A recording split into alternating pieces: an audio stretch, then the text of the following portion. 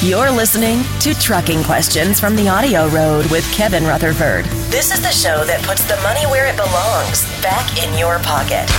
You can ask questions about trucks, money, fuel mileage, maintenance, tires, tax, technology, or anything else about the business of trucking. Here we go. Let's head on down the Audioroad. Welcome to my world. I'm your host, Kevin Rutherford.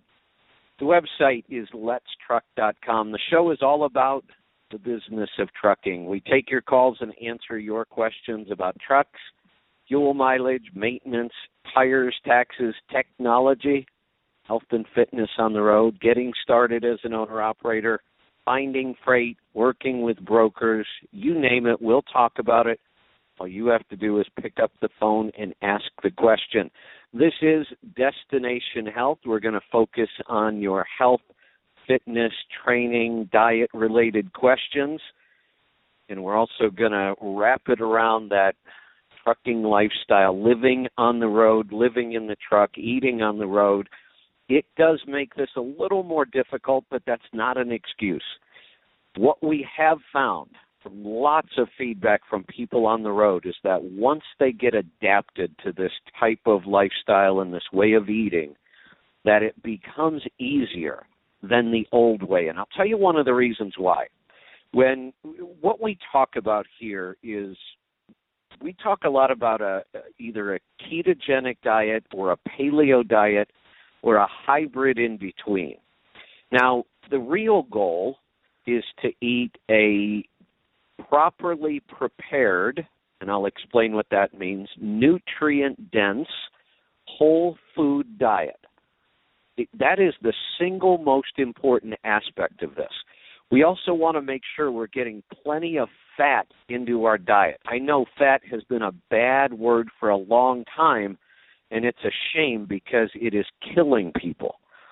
We are finally starting to see a shift, even in the medical community. There is a new book out just about every week now from doctors who for years believed that a low-fat diet was healthy, and those doctors are changing their minds.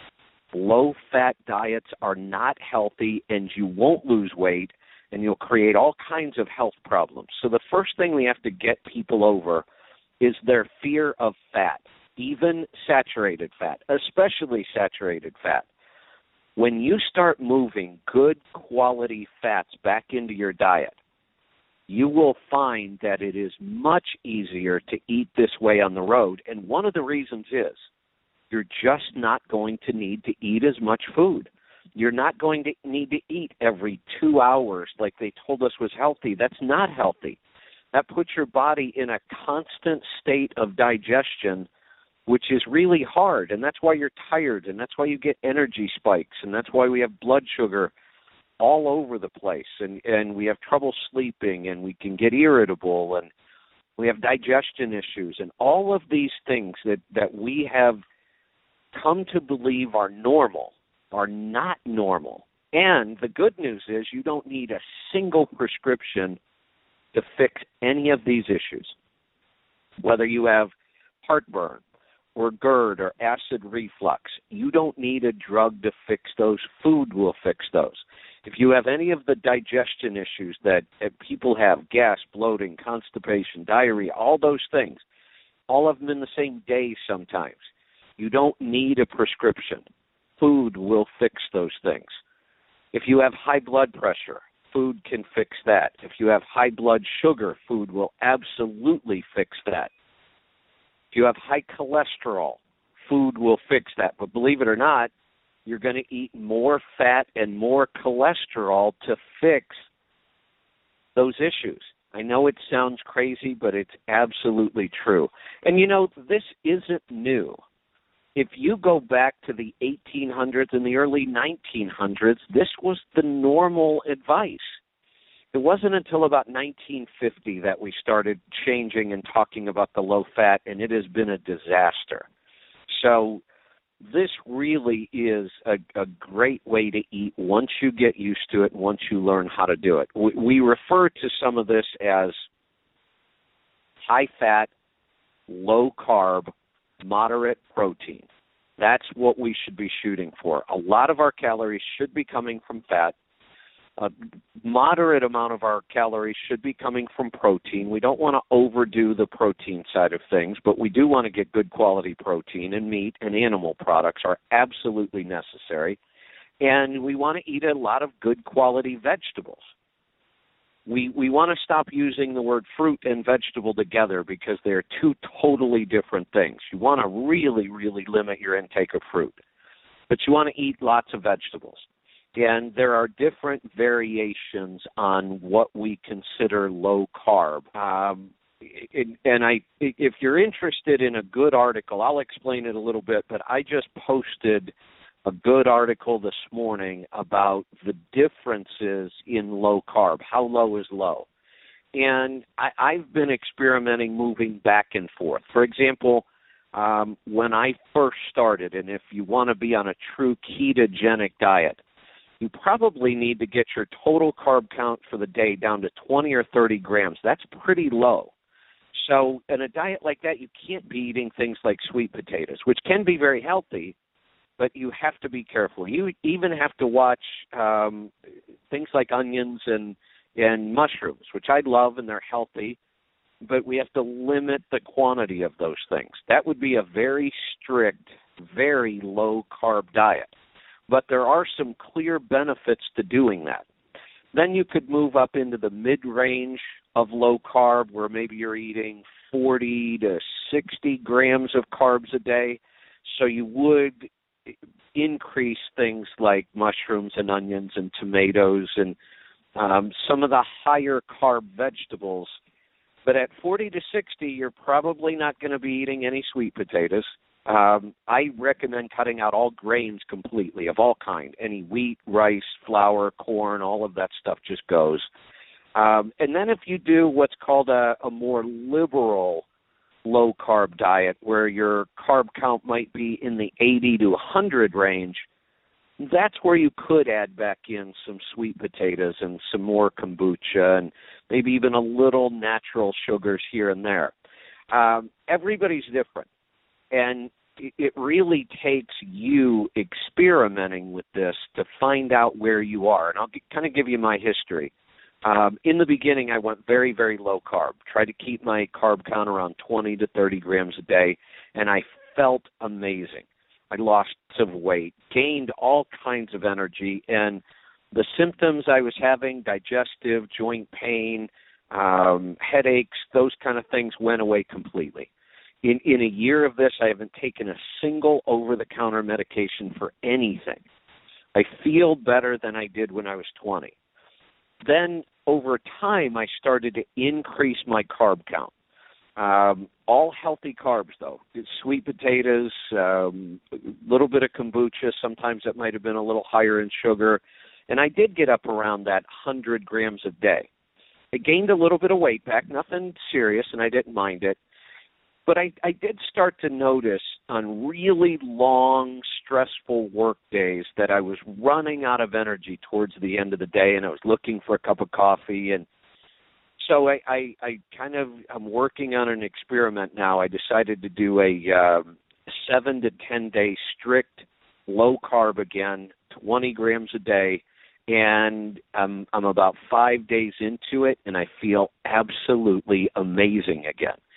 So it's okay to cycle in and out through those 3 stages of low carb, but you really don't want to ever go over 100 grams.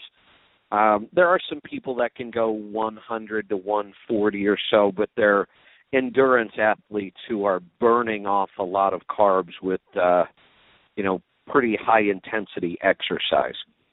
So with that, let's grab a phone call before we head into the break. Let's start off in Illinois. James, welcome to the program. Hi, Kevin. Hi, Kim. Kim there? Hey there. Yeah. Is Kim there, actually? Kim is not here today. I'm flying solo. Oh, okay. Oh, yeah, I was going to tell you about my running accomplishment. Over the past year, in fact, just last February, so a year's time this has taken, I have run over 200 miles. Wow. So, according to an app that I have. And this is a guy that can't run over 2 miles at one time, so it's a lot of days of running there. So. That's incredible. Congratulations. Yeah. Anyways, Kevin, I was going to ask you about my diet. I did call you just last week about changing my diet as far as how much kombucha I'm drinking and everything.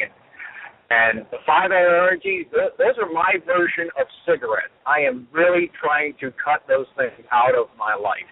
I still have them around, but I haven't taken any in a few days. So I got my kombucha down to 1 a day. I got it down to 1 a day, but I'm eating coconut oil and butter and all that. And I hear the music. Hold that thought. 1 kombucha a day is a good number. Right now, I had to give up the kombucha a little bit because most of them do have between 5 and 12 grams of sugar per serving, and that's okay when you're on the liberal end of the diet. But when I'm doing the strict ketogenic, I had to give those up for a little while. So we'll come right back. We'll talk about that right after this break. Stick around. I'm Kevin Rutherford.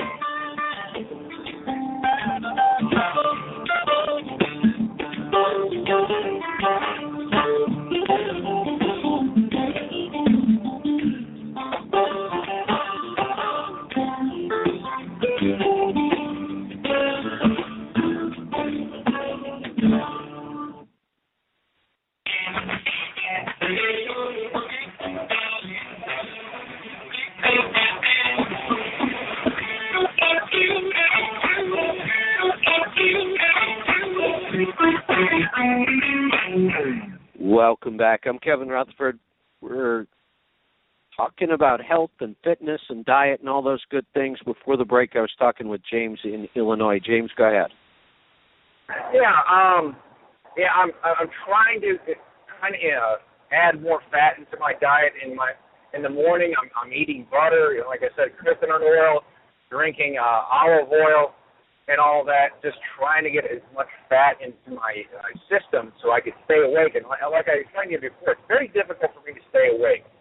And but my energy level's been evening out and everything. So I think I'm getting a grasp on this without using 5-hour energy to try to keep myself going.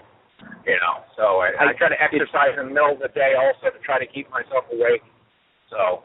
Those are all great ideas, and I think you're seeing that it's heading in the right direction. It takes a while for your body to become what we call fat adapted, and once it does, your energy levels naturally stay steady, and you should have virtually the same physical energy level late in the day as you do early in the morning, but that doesn't mean you won't get tired, like sleepy tired.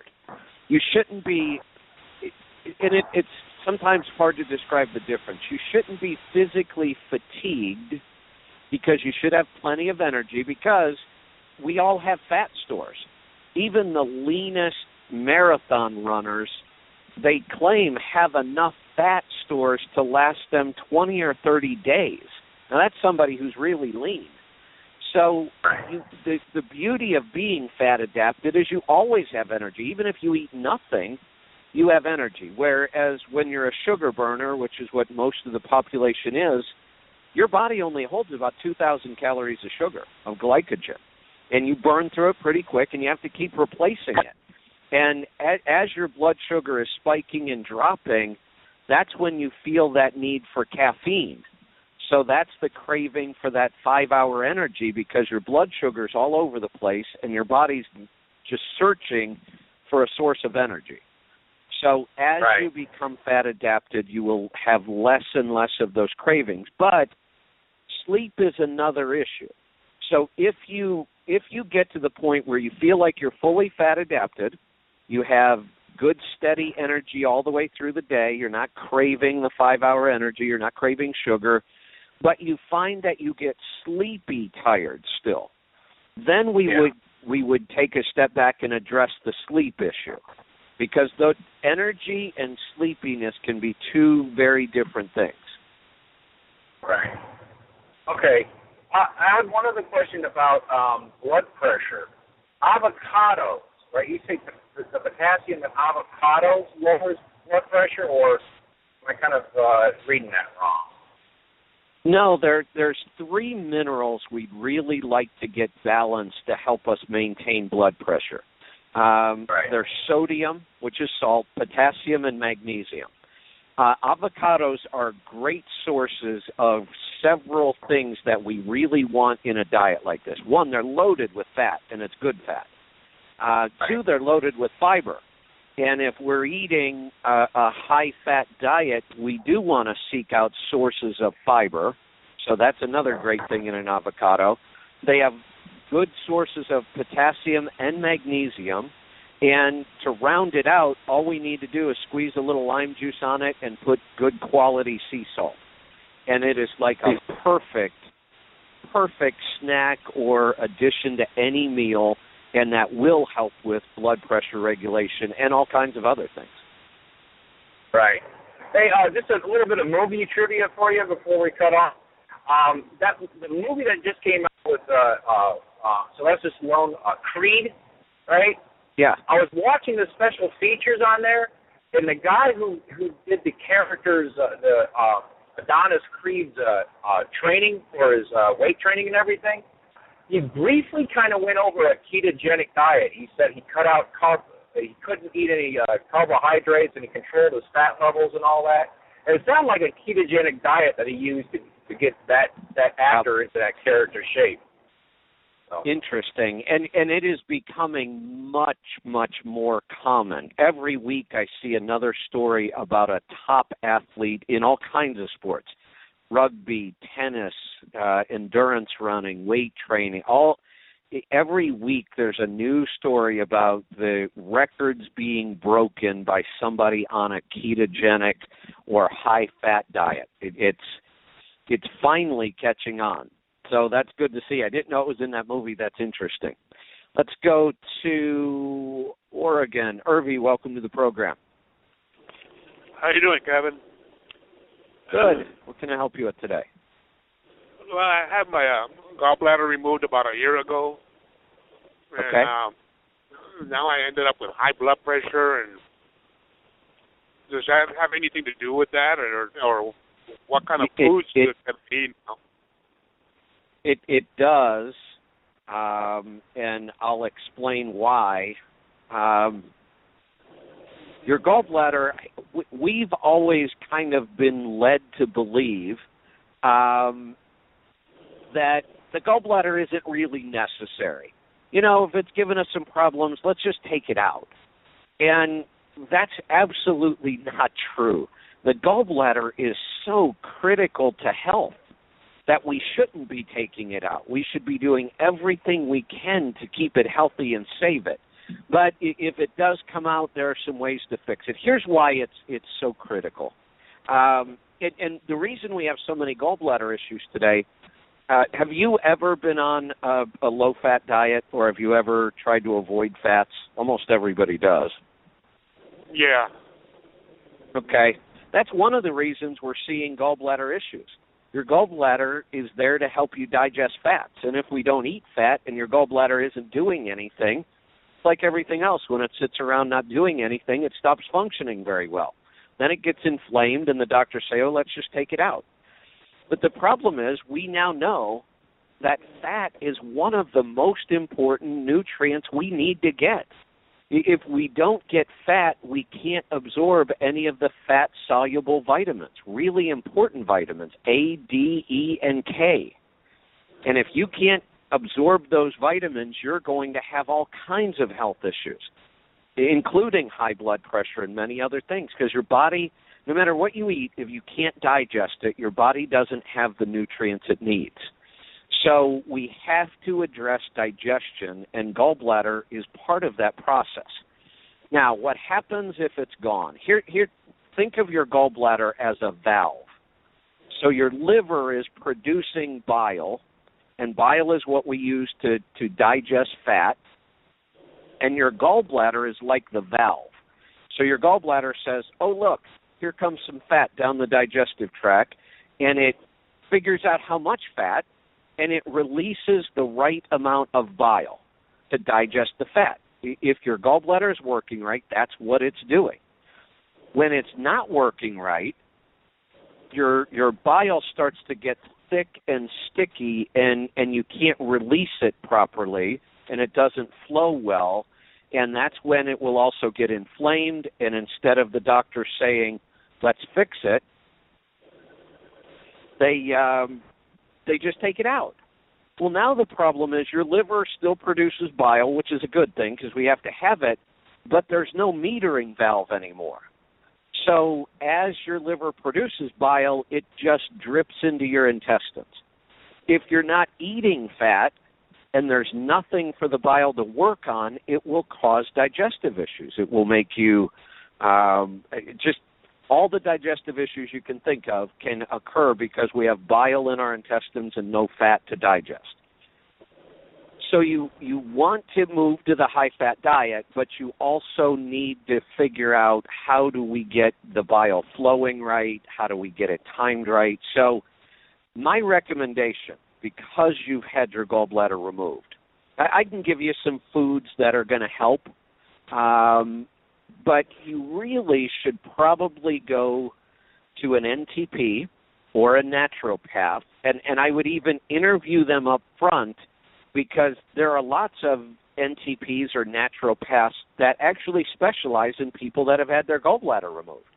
They understand all the issues. They know what supplements work better. They know what diet works better. So I would really recommend you look for an NTP and go through the process. But here's some of the foods you could eat. Beets, beet greens, and something that's called beet kvass, K-V-A-S-S, real beet kvass. And you can find it in health food stores. Some grocery stores are starting to carry it. Beets, beet greens, and beet kvass is like a superfood for your gallbladder. It will, and even though yours is gone, it is a superfood to help get that bile flowing better. So it's thinner and more consistent. Artichokes are really good, and real sauerkraut and real sauerkraut juice. All of those things will really help support the liver, because we can't support your gallbladder anymore. It's gone.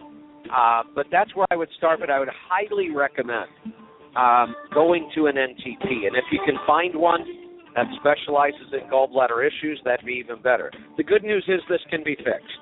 We can really make huge improvements in this. We'll be right back with more stuff. Stick around. I'm Kevin Rutherford.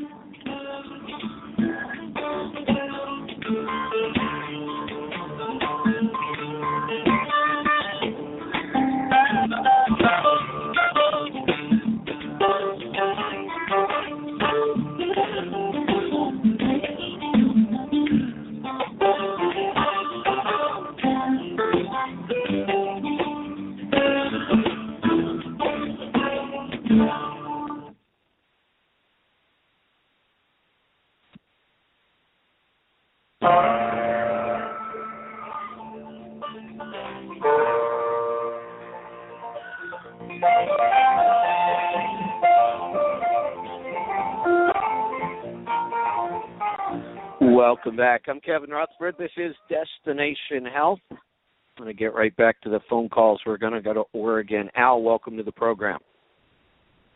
Oh, hey, Kevin. Thanks for taking my call. Can I help you?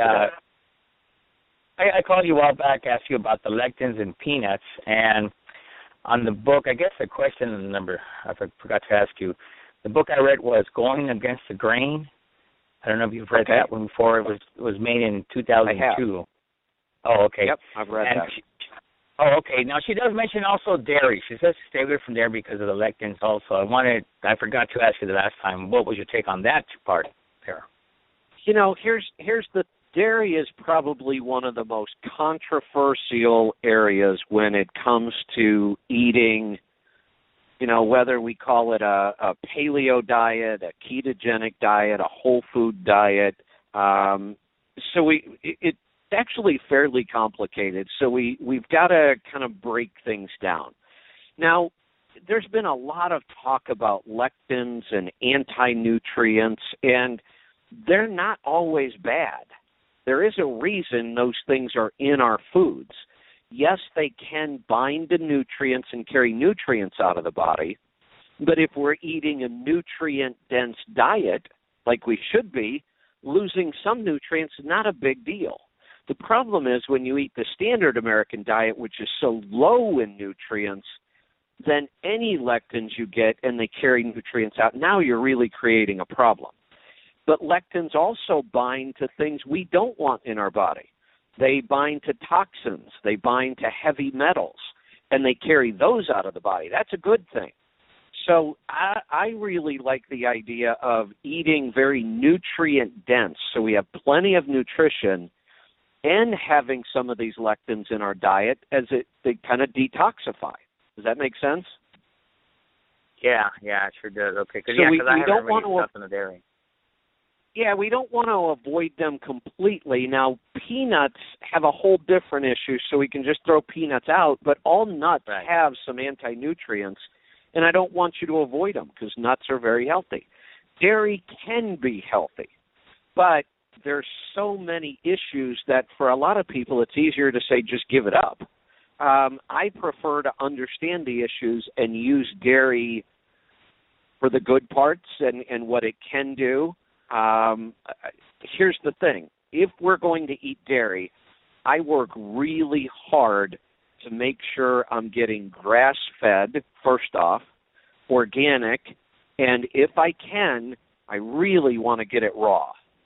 So, in Washington State, right across the river, I can go buy raw milk. If I'm going to drink milk, I'll drink it raw. If I'm going to eat yogurt, I at least want it to be organic. That's the minimum, and whole fat and no sugar. I'd love it to be grass-fed and organic, and if I can, in order to get it raw, I have to make it myself. And I will do that sometimes. So that's one issue is the quality of the dairy. The better the quality, the better off you're going to be. The other thing about dairy, never low fat.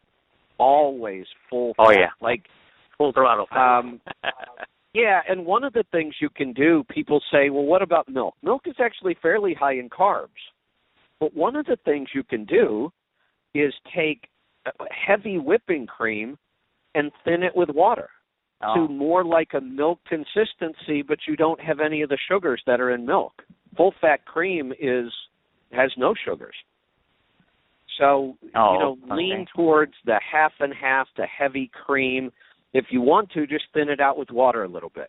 Now, the final thing about dairy, and you probably know this about yourself, if you are lactose intolerant at all, if you notice that if you eat dairy, and sometimes people can eat cheese but not drink milk. Sometimes people can eat yogurt but not drink milk. Some people can drink raw milk, but they can't drink homogenized and pasteurized. And there are logical reasons for that.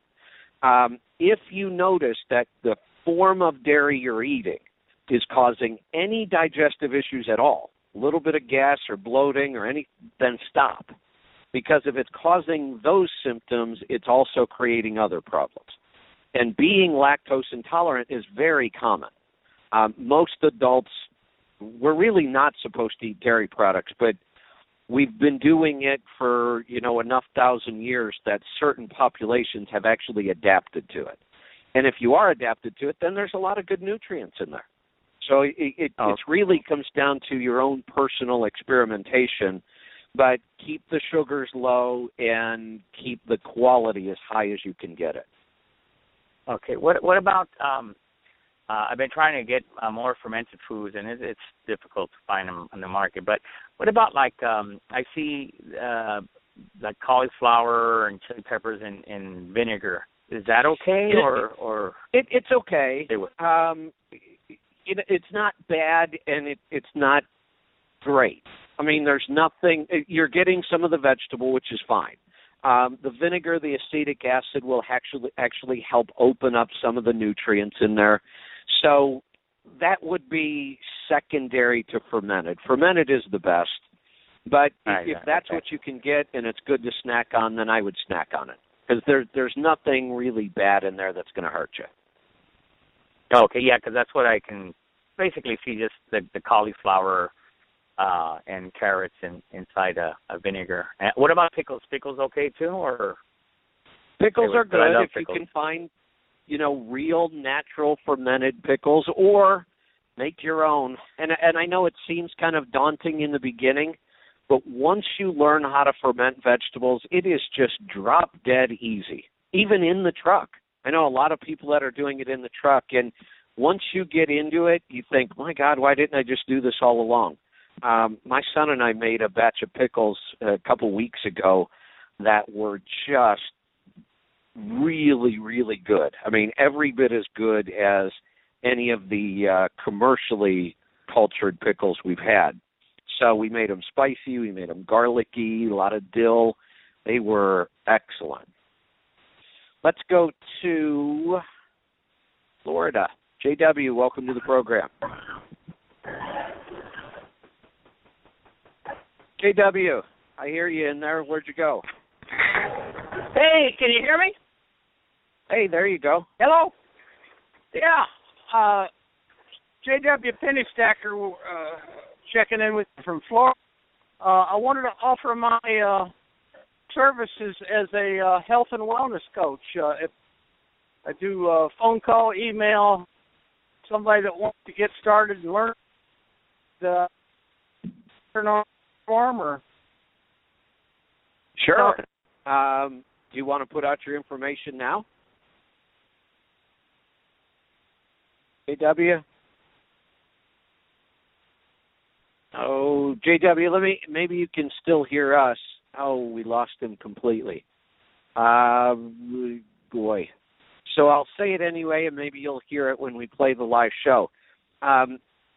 Send your information, the way you want to be contacted for this, to support@letstruck.com, and then that way we'll have it, and we can get that out and direct people to it.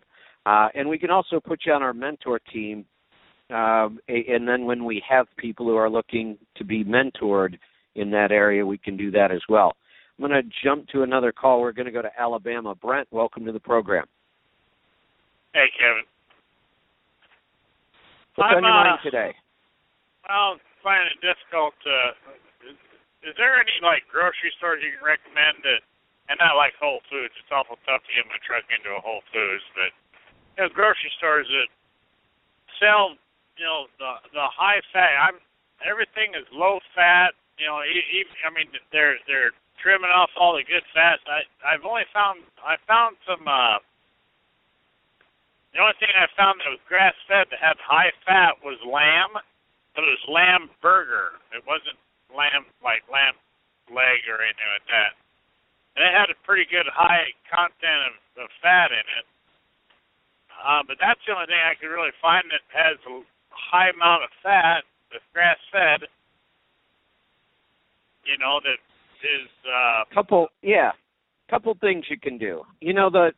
The whole grocery store thing, one of the things to remember is remember the backside of the grocery store where they get deliveries. Sometimes, even if they're tight parking lots, you can find the back way in and park in the back real quick to run in and shop. Not always, but just something to keep in mind. That's typically what I do. When I was on the road with the truck and it was a Whole Foods, because I love shopping at Whole Foods, I would usually pull around the back somewhere. Other than that, whether, you're just all over the country, so it's hard to know where to go. But I've got some other ideas for you. I've got to get to a break. The music's playing. I'll give you some ideas on where to get grass-fed and what to do when you can't get enough fat. Stick around. We'll be right back. I'm Kevin Rutherford.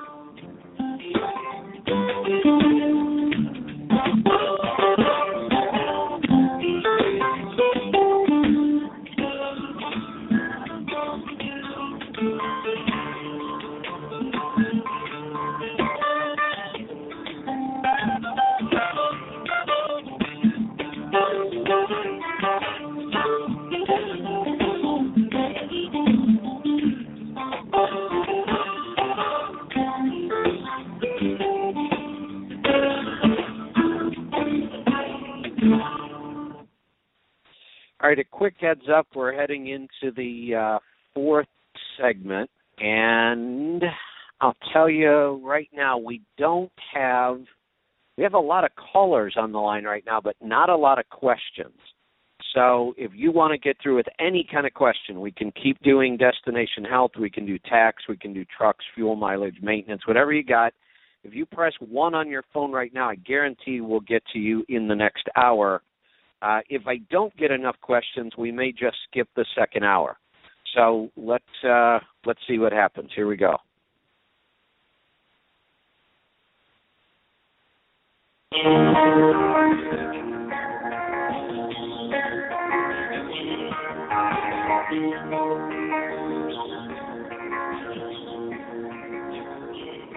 Welcome back. I'm Kevin Rutherford. We're into the final segment, so I'm going to get right back to the calls. I was talking with Brent in Alabama. So, Brent, I'll tell you one of the things that I've done on the grass-fed side. Sometimes I can find it in the local grocery stores, but it's hit and miss, even for me being in the same place all the time. Even Whole Foods. I mean, they don't necessarily carry a lot of grass-fed stuff. They carry some organic, some free-range, some better stuff.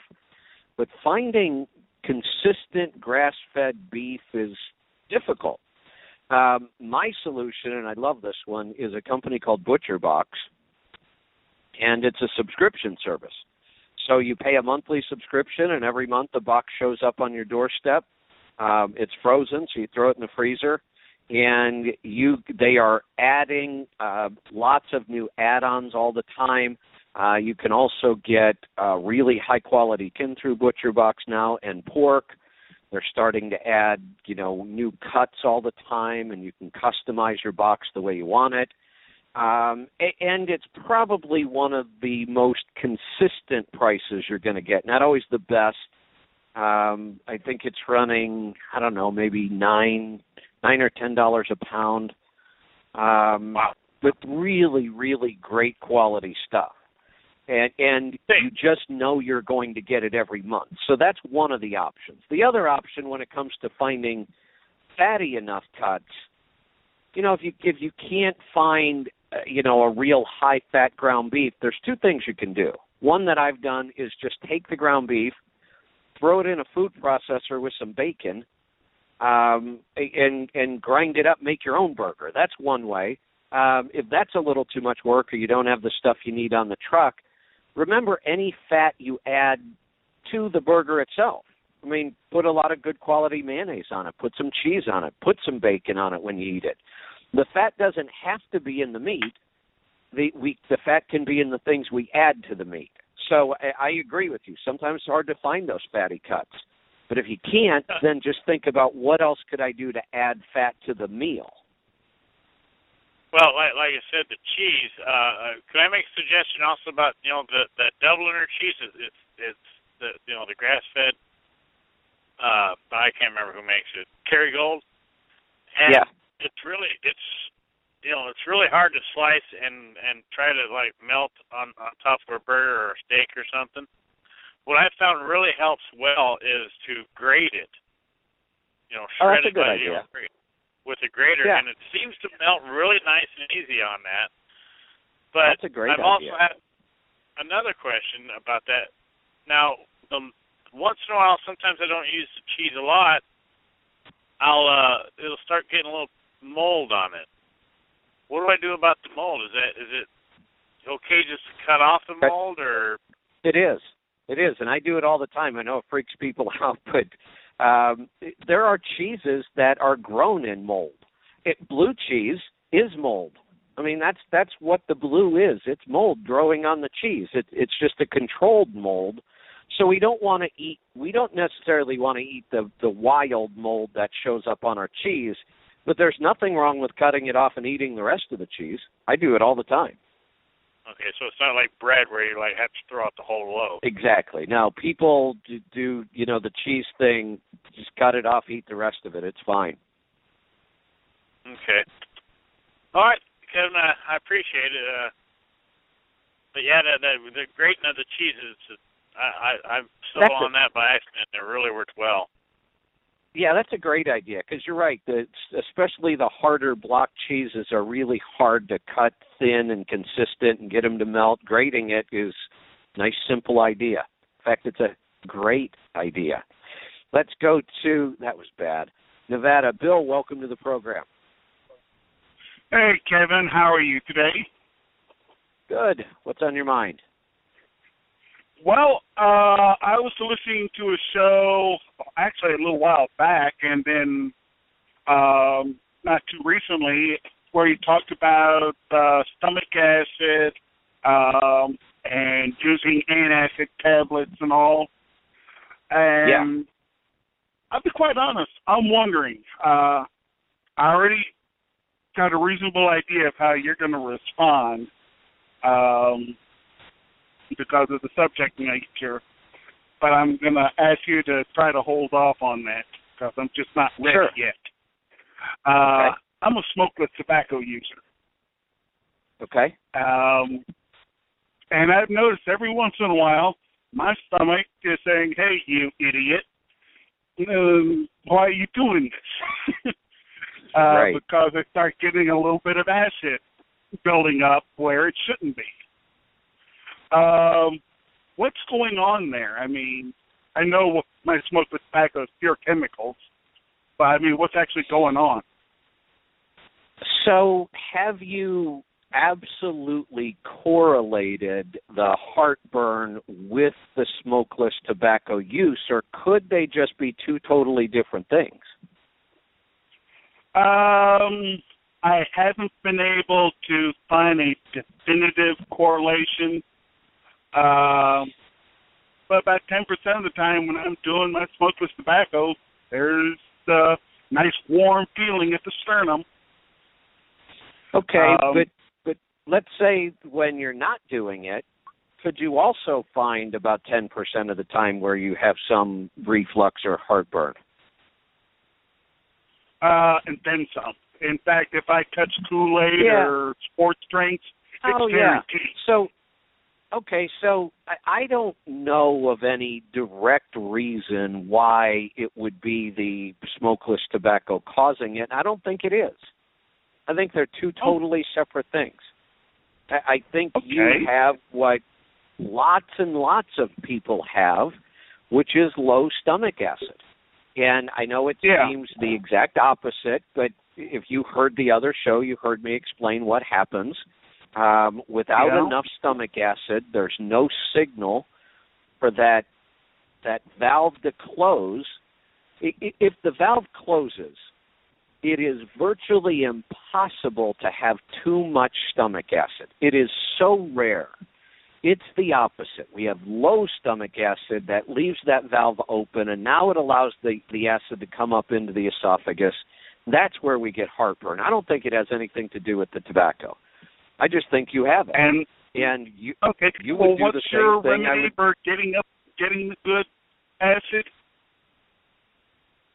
There's a couple things you can do. And one of the reasons you're not getting it is because we have a nutrient deficiency.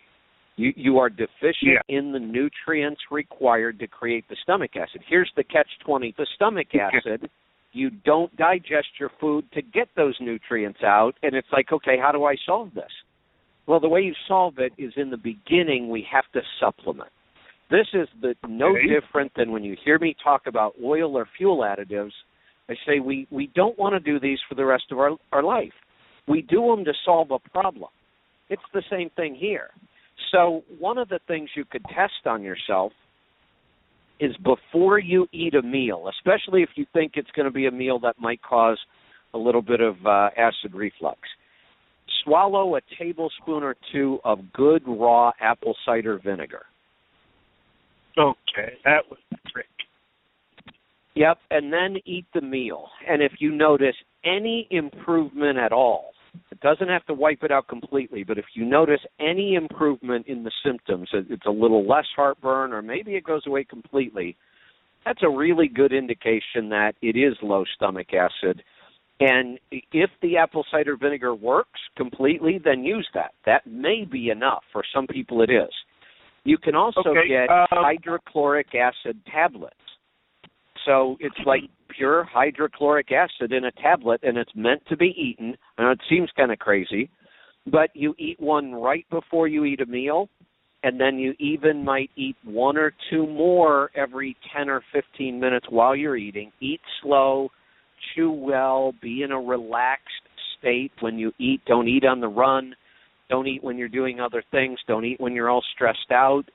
And that will allow your body to produce the stomach acid that it needs. And when you chew properly, and most of us don't, but when you do, that's the signal to tell your body to start producing the stomach acid before the food gets there.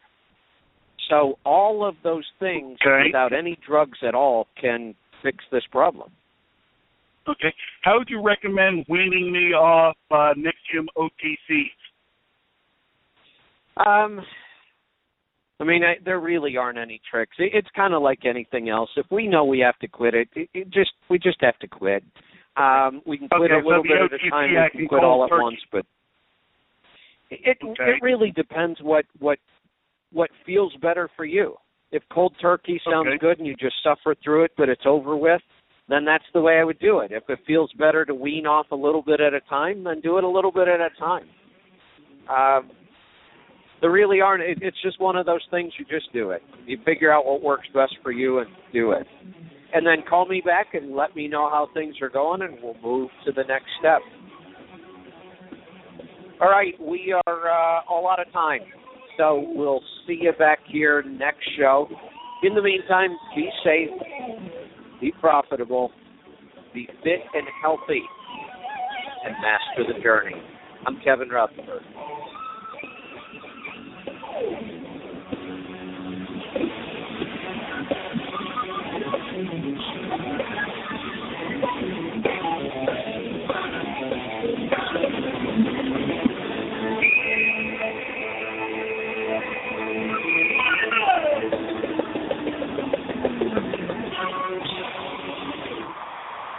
All right, everybody, hang on. We're going to do another hour. It looks like I've got pretty good questions right now, so we'll get started. And if we start to run low on questions, I'll let you know so you can jump in. Here we go.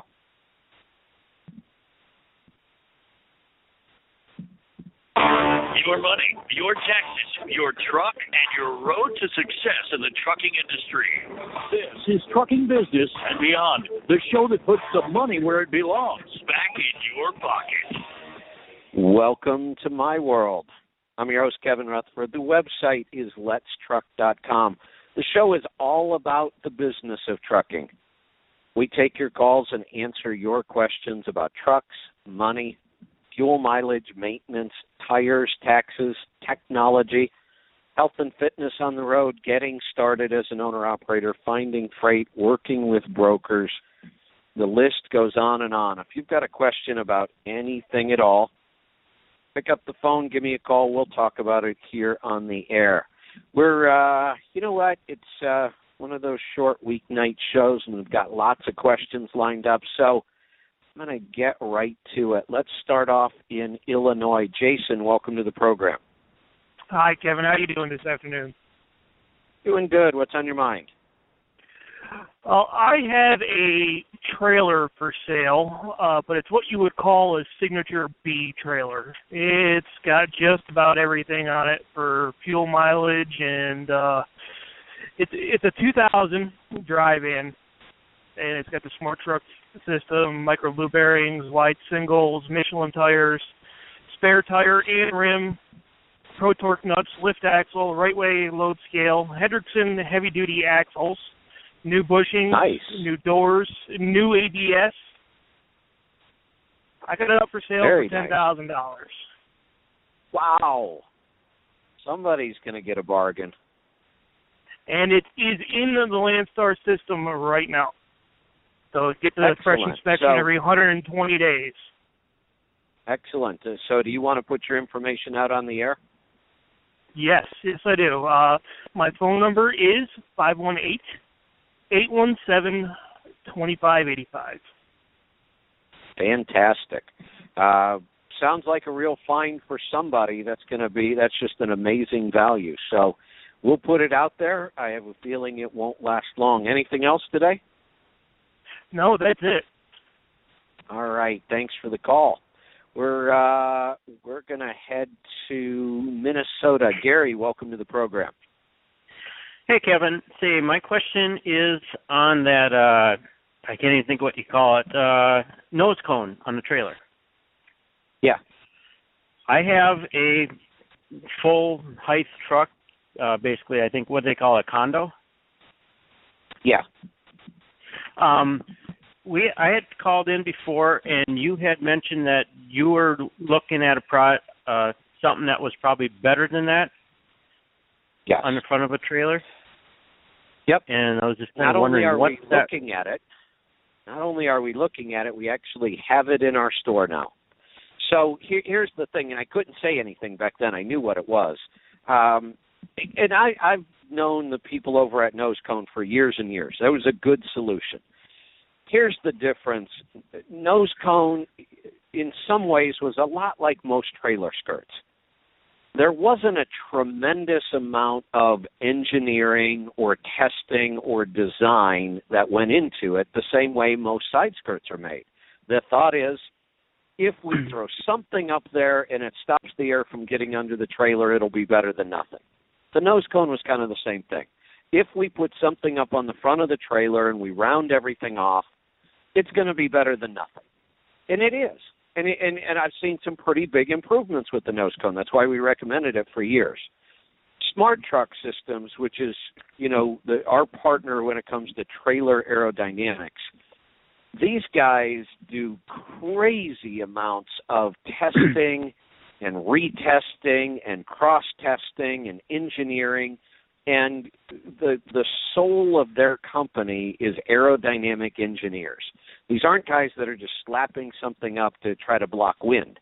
These are guys that came from, industries where aerodynamics was absolutely critical.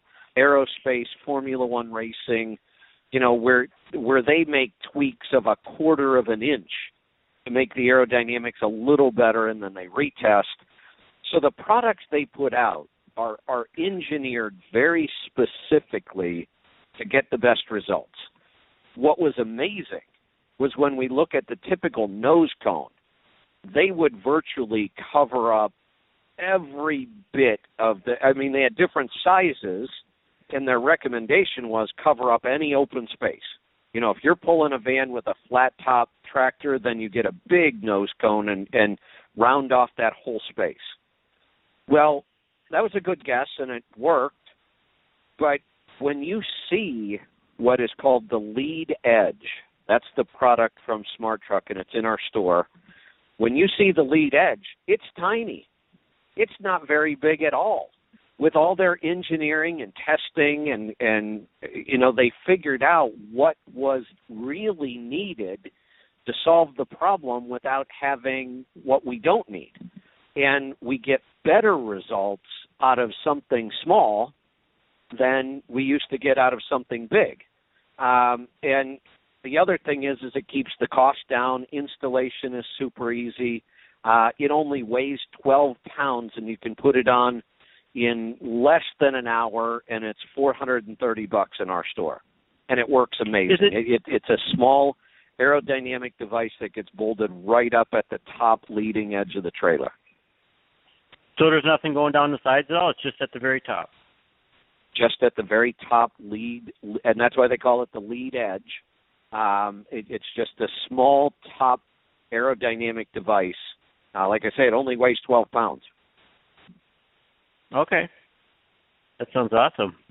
The lead edge. Yeah. Yep. And we knew about this product about 2 years ago. We knew it was in development, but we weren't really allowed to say anything about it. But that's the kind of testing and development that Smart Truck does, and that's why we like partnering with them. Okay. And if you got time, I just brought my truck in because I blew it up on Halloween on 2014, and I have not done a overhead on it since then. But my mileage has been going down a little bit at a time, but my oil samples weren't showing anything. But I figured I had over 125,000 miles on it without an overhead. I figured I'm just going to have it done. You think that was a wise idea, or? I do.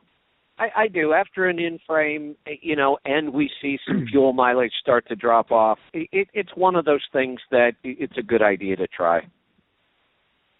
Okay. All right. Sounds good. Yeah. Thank you very much. You're welcome. Thanks for the call. Let's see. Let's head off to Kentucky. Vincent, welcome to the program. Hey, how you doing? Good. What can I help you with today? All right. So I am in the market for 2000 to 2003 Freightliner Century because that one is a lot more aerodynamic than the FLD or the Classic. So right. let me just jump in there a little bit. And the Classic for me would be absolutely out. I just wouldn't consider it. I like the FLD. The FLD may not be quite as aerodynamic as the Columbia or the Century, but we have a hard time measuring the difference in fuel economy. The FLD, the air cleaners are under the hood. The stacks are usually behind the sleeper. It doesn't have a lot of sharp edges, a lot of things sticking out, and we can even make a couple little improvements to it. So the FLD actually gets pretty high on my list, and there's another reason why. The FLD had a totally different interior design, dash, switches, all that stuff, and it holds up really well. The Century and the Columbia and the Coronado, the interiors are just junk. There's just no other way to put it. I've rebuilt a couple interiors on those trucks, and it cost me a couple $1,000s to get it back to like new, and a lot of work. Like I worked probably 12 hours a day, 2 days straight to redo an interior and a dash on a Century. Whereas the FLDs hold up really well. The dash is a much better design. So I would add the FLD to your list. Okay.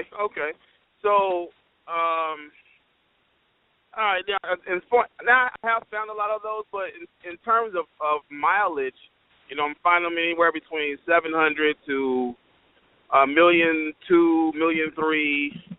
But I think my concern is what I want to do, I want to be able to find one and to take it to a shop and have them to find every reason there is to not to buy the truck. And that would be taking it to Pittsburgh Power if I was able to, and probably 95% of the time they're not going to let me, whoever it might be, or where I get it from, it's not going to allow me to take it to a shop. So I'm trying to hold that thought, and I'll give you some ideas on that. Stick around. We'll be right back with more stuff from Kevin Rutherford.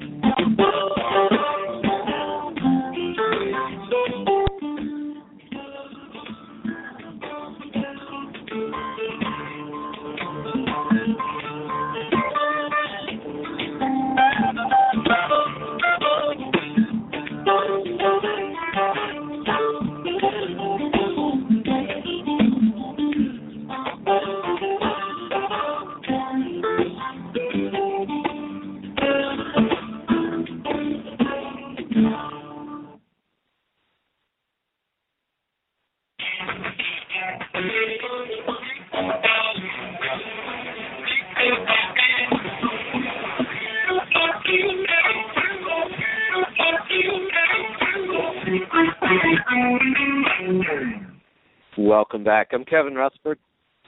The website is letstruck.com.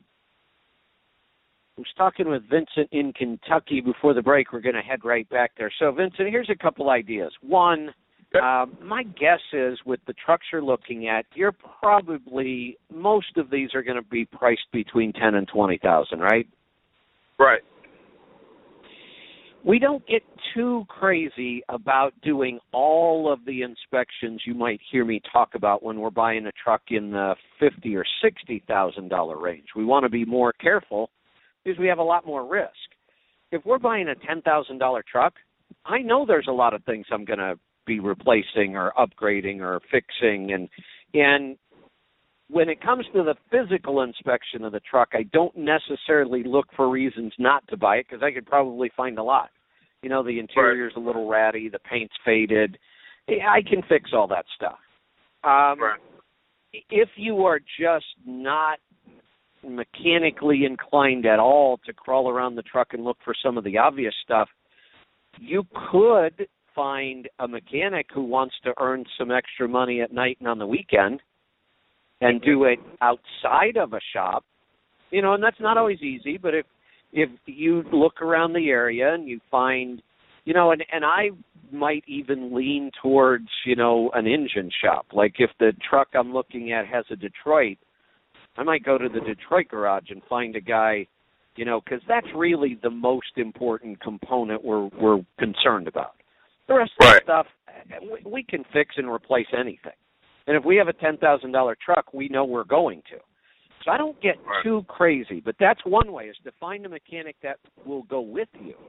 Now, and the way you do this is you do everything you can possibly do to make sure you're really interested in this truck before you bring him out. Because we don't want to bring him out 6 times and have to pay him. So you do all the work you can do, and then if you're still looking at it going, yeah, I think I might want this one, then bring the mechanic out. And, you know, you pay him, who knows, $50 an hour. You know, most guys would be happy to get that, you know, cash, and they'll come out and do that kind of stuff for you. A lot of them will have a laptop and the software they need. If they're an engine guy, they probably have the software. They can plug right in and tell you all kinds of stuff. Or the other thing is, sometimes you just take your chances on a $10,000 truck. Okay, so I mean, still getting an ECM report, that's still a pretty good move, right? That'd be outstanding. That's what I mean. If we get an engine guy and he has the software, yeah. Okay. So all right, that's the thing that I was, you know, that like I said, most concerned with is, you know, after the rig dig, you can't really pull an oil sample because they normally change the oil, and then other than the ECM, that's, you know, I was just trying to figure out what is enough, just to make sure as much as possible that I was getting a pretty good engine or a pretty good truck. Yeah, you know, again, a good engine mechanic knows the kind of signs to look for. You know, on a 60 series Detroit, we'll typically look to see if the exhaust manifold might be cracked, because that's pretty common. Depending on how much time you want to pay him for, he could, you know, maybe inspect the bull gear, because on an older Series 60, that might be an issue. So I would lean towards an engine guy, because the rest, and he's still mechanically inclined enough that he could go over the whole truck and point out some things that might be of concern. But we're not going to get too crazy about, you know, if we get a higher mileage truck and we can get it for $8,000 or $10,000, you know, we'll find stuff later and we'll just fix it. So 1.1 or 1.2, that's still okay? Absolutely. 1.2 or 1.3 doesn't scare me. Here's the way I look at mileage. Mileage just helps me set the price. It doesn't scare me. I mean, honestly, there are some 2 million mile trucks that I know of that I would buy in a heartbeat. So there is no mileage number that scares me. All it does is tell me what I can expect, what things I'm probably going to have to replace, and how much I'm willing to pay for it. If I can find a 99 that only has 700,000 miles on it, and that's what I found, I was willing to pay $25,000 for it. That truck to me has a lot of value. It's got life left. I can put it on the road and run it for 2 or 3 years before I have to spend much. If I find a 99 that has 1.3 million miles and it hasn't had an in-frame, it doesn't scare me, but I'm only going to pay $10,000 for that truck because I know I'm going to turn right around and do an in-frame on it. Yes. Okay. All right. Well, when I make that purchase, I'll give you a call back, let you know what I found. There you go. As you're looking, if you're looking and you've got some questions about a specific truck, call me. We'll talk about it. Let's go to Arizona. Frank, welcome to the program. Oh, yes. In regards to your opens this last weekend, I'm from the government, and I'm here to help. I absolutely just I felt your pain. We all do out here. Okay, I got a truck thing and I got a health thing.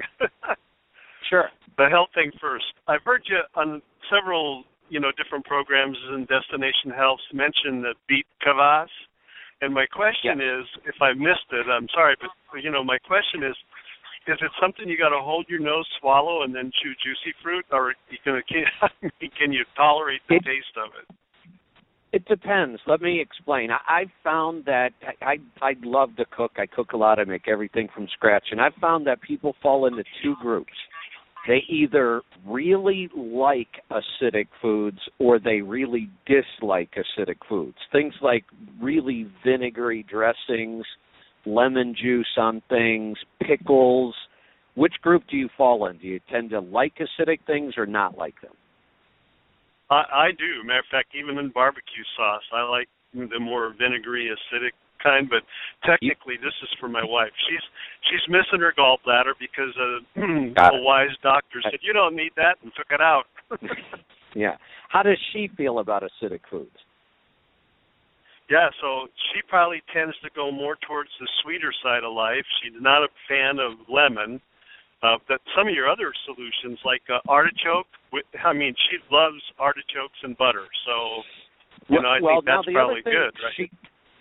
She could eat beets, whole beets, roasted beets, shred a beet raw into a salad, eat the beet greens.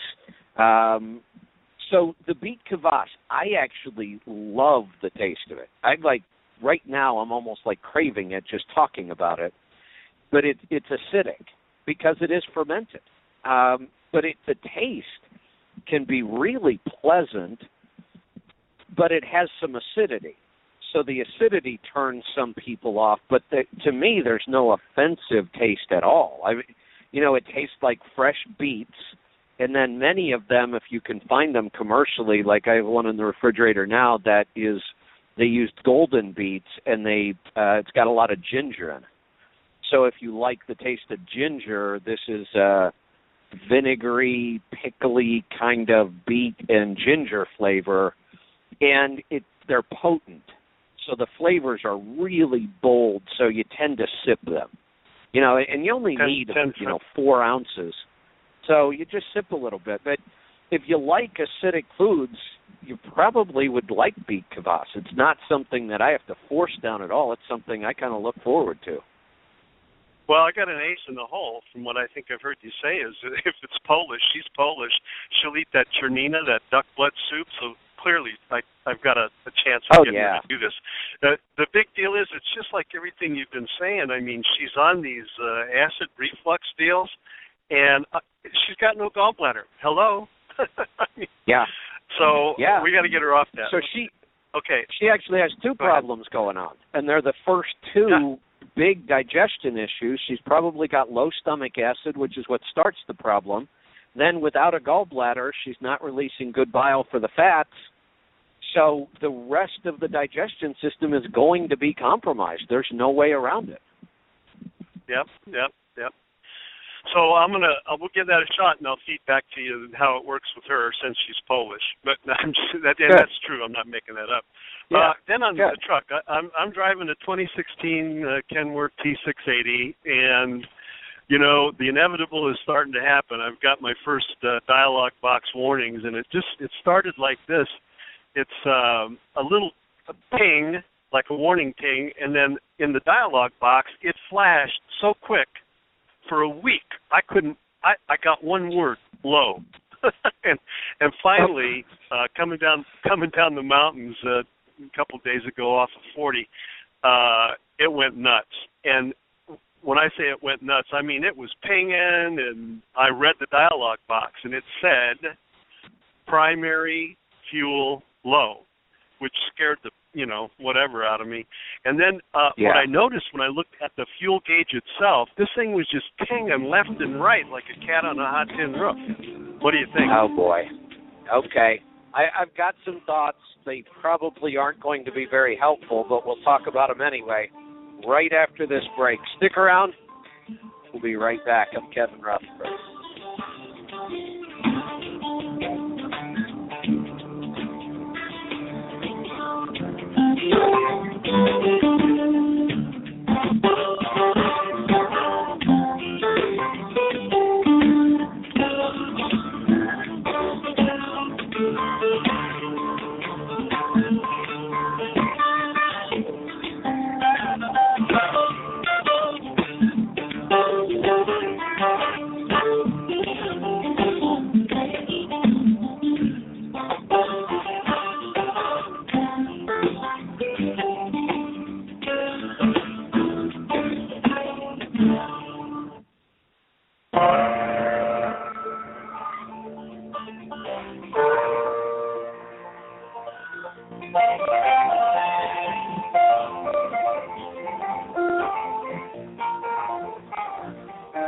Welcome back.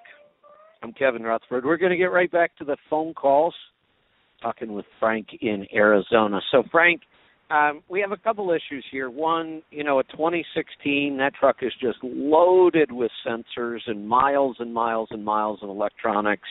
And you've got the PACCAR multiplexing dash, which is a whole different animal. And this could just be an electrical problem alone. Are you noticing anything unusual about the performance of the truck? More smoke, less power, fuel mileage down, anything that we could point to? Well, that's a great question. I mean, about 3 weeks ago, I derated. Little hills. I was doing 10 miles an hour with a light load. Well, it was the fuel, both of the fuel filters. And when we took them off, the tech looked at him and said, "I've never seen anything that color come out of an engine," and it was weird. Boy. Didn't look like fuel.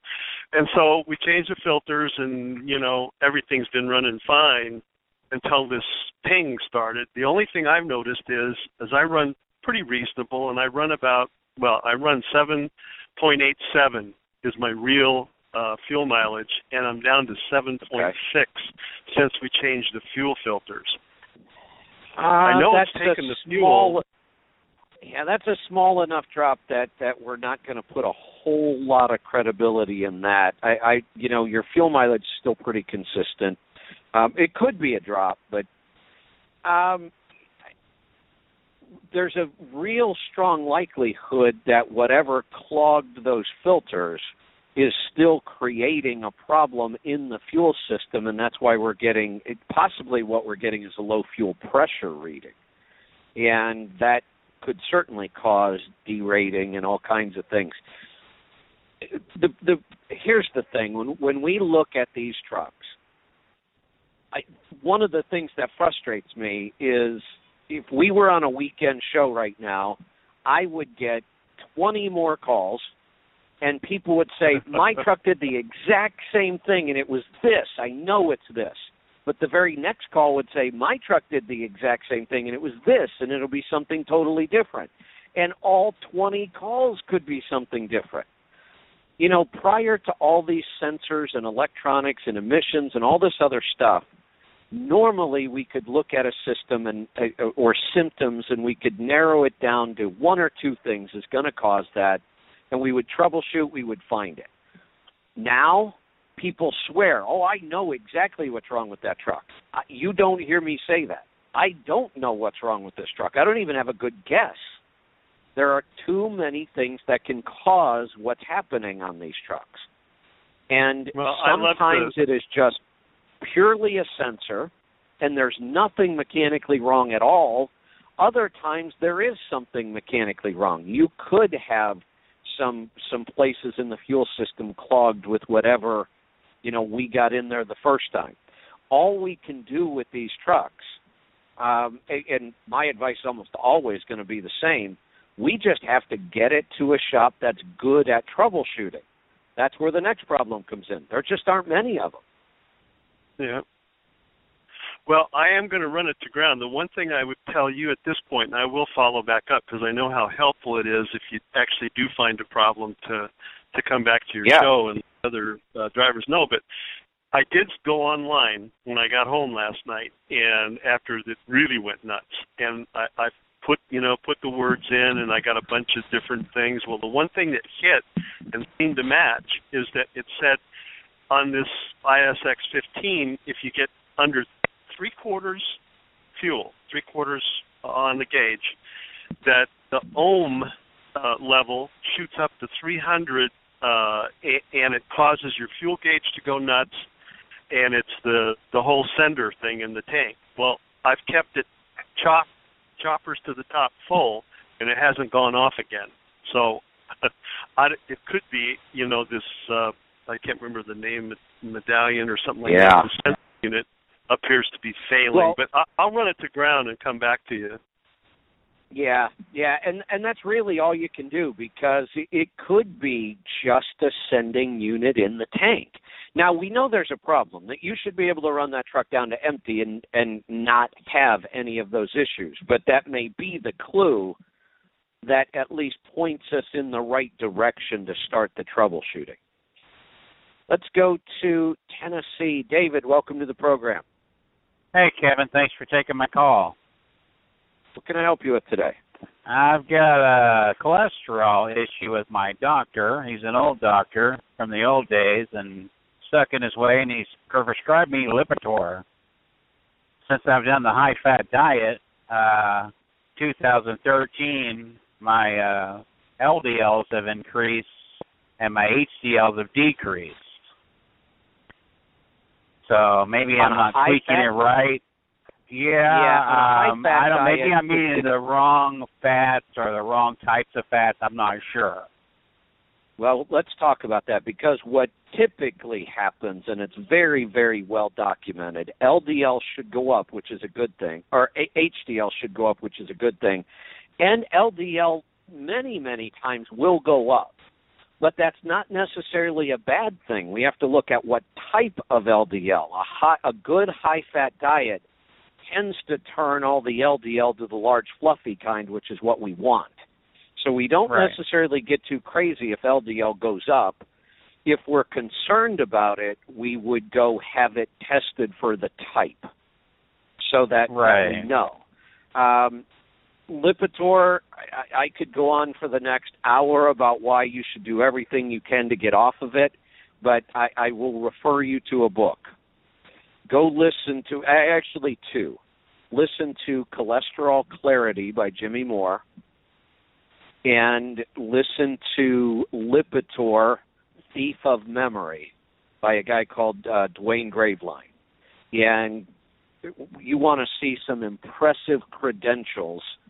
Dr. Graveline is a physician, a flight surgeon. He's got amazing credentials, and he had this personally happen to him on statins, and that's why he went back and did the research and wrote the book. Between those two books, you'll be able to make up your own mind about what you want to do with the statin itself. It started out at like one. I'll eat egg and maybe a little bit of cheese on it, and just some average little spices or something, maybe some pepper, and a small protein product. And then for lunch, I'll eat a small salad with avocado and different things in it, healthy fats. Maybe I'll even sprinkle in some nuts. And then for dinner, it's a hit or miss, but I'm trying to stay off the grains completely. And I might eat maybe another fats meal with some chicken and maybe a slice of avocado and things like that with it. I'm trying to keep the fats up. Yeah, it sounds like you're getting pretty close. But honestly, another good book just came out on this by Dr. Mark Hyman from the Cleveland Clinic. Just released a book within the last couple of weeks called "Eat Fat, Get Thin," and what he is finding is that if somebody goes on a high-fat, low-carb diet and they don't get the cholesterol results they were hoping for, what he is finding is that he tells them to add more saturated fat. But you've also got to watch the carbs, because you said you're trying to stay away from grains. If you're eating the fats I'm and the doing carbs, pretty good with that. I'm doing pretty good with that. My wife thinks I'm nuts. Okay. Well,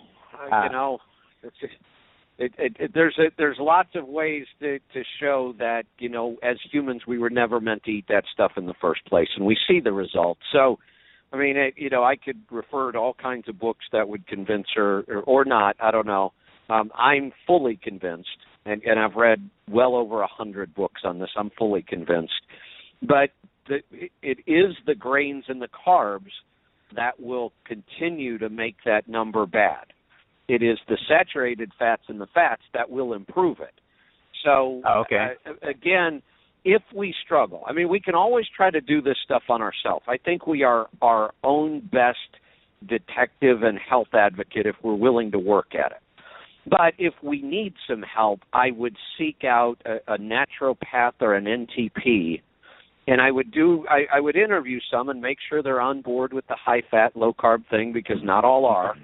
But if they are, they'll be able to work with you more directly than I am, because they'll take the time to get a 3-day food journal. They'll be able to do what's called a functional evaluation. And they may find, and you may find this, that you're eating enough good fats, but you're not digesting them. I have that issue. So then you need support for the liver and gallbladder to help digest the fats that you're eating.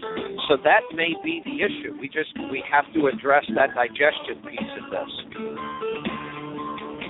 We'll be right back. Stick around. Kevin Roth.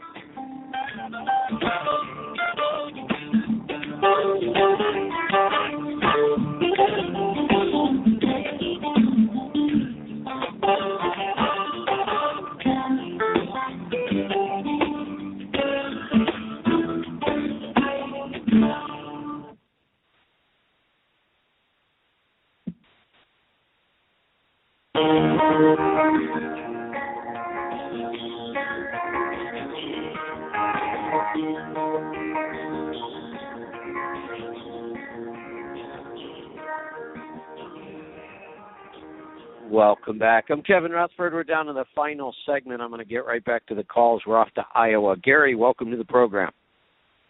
Hello. A comment that I have read recently, and it was on your show. It was addressed about being able to take money out of a Roth IRA at any age without penalty instead of having to wait until you're 59. Yeah. Okay. And I was going to do that because I was going to get myself back to debt-free. And it did not work in my case because my Roth is in annuity. And I just wanted to mention that evidently there's a difference in the way that they're invested. Well, see, you're right, there is. And here's part of the problem.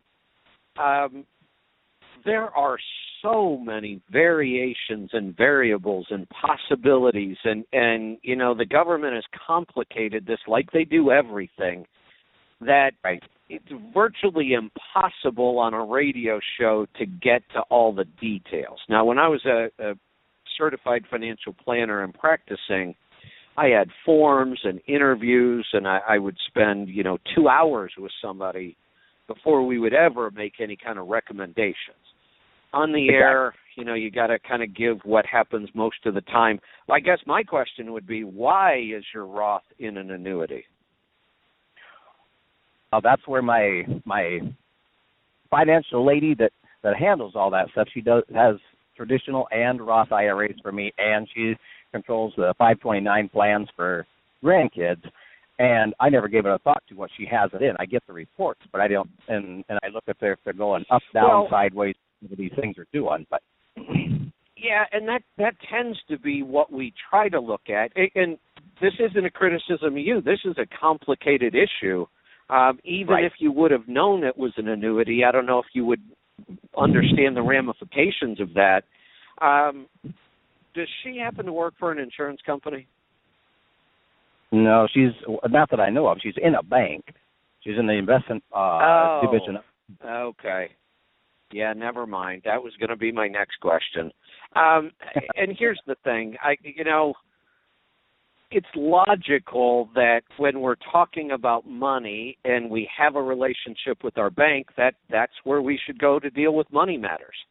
Unfortunately, some of the worst financial planners I see are in banks, and they're pushing high-priced products. That's what banks do. Annuities are wonderful for the bank or an insurance company. That's why I asked if she worked for an insurance company. But there is absolutely no reason, and this is why I don't even think to ask the question. Think of one reason why we would ever put an annuity inside of an IRA or any retirement account. Here's the only time I look at annuities. If I have maxed out my IRA, I've maxed out my Roth IRA, I've maxed out every possible tax-free investment I can come up with, including my HSA on the medical side, and I still want to reduce taxes, I might go look at an annuity. But I'm very, very careful about which annuities to get, because typically they're just so overloaded with fees and commissions. But to put one inside of a retirement account, to me, it's almost criminal. Yeah, I guess I don't follow all that stuff well enough. I just count on her to do the right thing. Does. Handling it. Yeah, that's the problem. We've overcomplicated this so much that, after 3 years of schooling, I still have to go back and research and read to make sure, on some of these things. But annuities inside of a retirement account, that just kind of makes me a little crazy. And it also really, really limits you. You just ran into this. If it wasn't in an annuity, you could have taken some money out without any penalties. Right. And I had done some research myself. I called my tax guy and talked with him about it. I heard this addressed on your show because somebody else had called in, was going to do the same thing, and he had read it also. And it was confirmed that it is in print. I've seen it a couple of different places, and my lawyer tax guy read it to me, the whole paragraph right out of his book, and he said, yep, that's exactly what it says, that you can take it out at any age before 59 and a half without penalty. But then now in my case, let me clarify one more really big thing there. When we say that, we have to be clear. So when you look at an investment account of any kind, there's money got into that account different ways.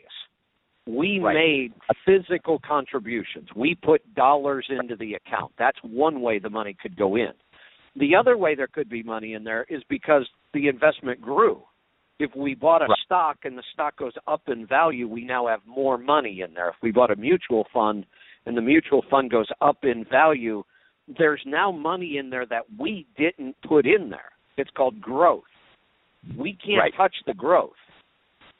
We can only take out up to the amount we contributed without paying any tax or penalties. If we decide we want to take everything out and there's money in there because of growth, we are going to pay tax on that. Right, and that's what I was just about to say myself, is that it says in there, in all of the things that I read, it says that you can only take out your contributions. You can't get the growth. And that's can't where we went into earnings. Right. Right. You can't take the earnings or growth. That's where I went into troubles with the annuity, is because they're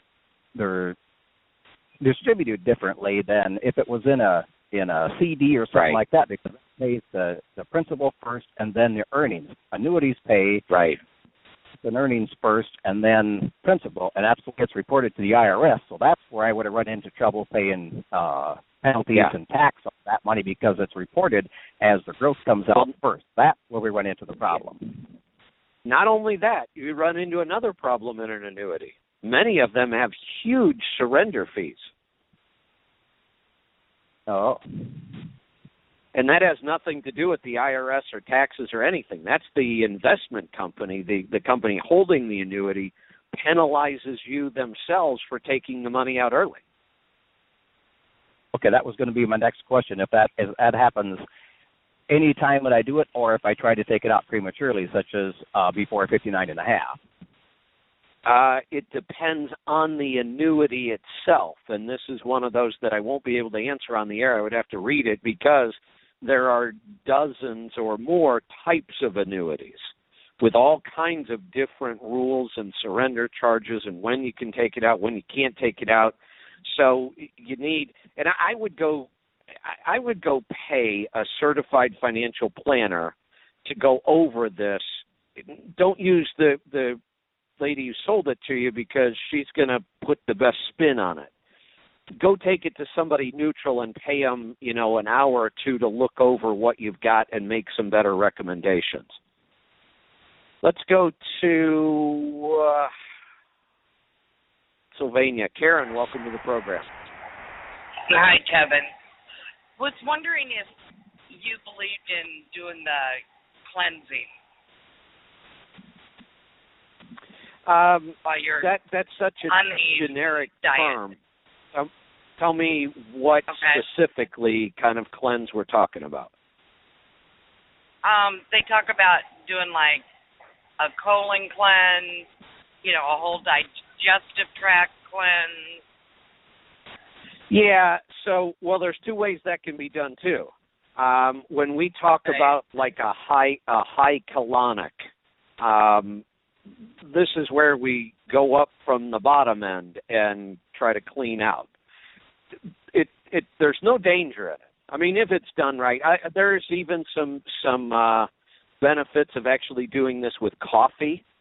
And again, I don't know for sure that it does everything they say it's going to do, but it's not causing any damage, and it never hurts to clean out the body in that way if you're up for it, because it's a little weird, and it may or may not be uncomfortable for some people, but there's no real danger in it. If you're doing it with somebody that knows what they're doing, and they're at least licensed in some way or other, depending on the state. The other way, there's lots of cleanses and detox where we eat certain foods and avoid other foods for a certain period of time, a 7-day, a 14-day, a 21, a 30-day detox cleanse. That is all about what we eat and what we don't eat. It's hard for me to comment on those unless I'm looking at one very specifically. The one that I can tell you absolutely works, has no danger and lots of benefits, is just a really, really low sugar detox. And it's no different than, the ketogenic diet. When we talk about getting your carb count under 20 grams, that's a really strict low sugar, low carb detox, and those work amazing. I mean, there's just tons of benefits to doing those. And some people even stay at that level or go back to that level, which is what I'm doing right now. I'm kind of doing a 10-day carb cleanse. Not that I ever ate any bad carbs in the last year, but I'm finding benefits to go super low again.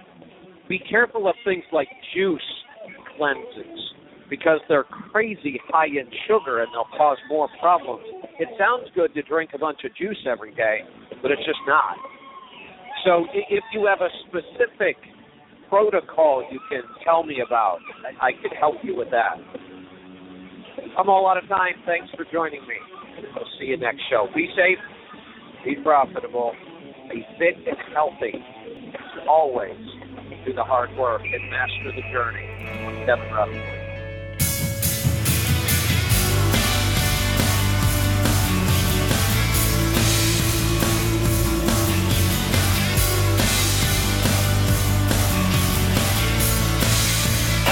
Thanks for tuning in to the Audioroad. If you have any questions, give us a call at 855-800-FUEL. That's 855-800-3835. Check out the website at letstruck.com and find us on facebook.com/letstruck.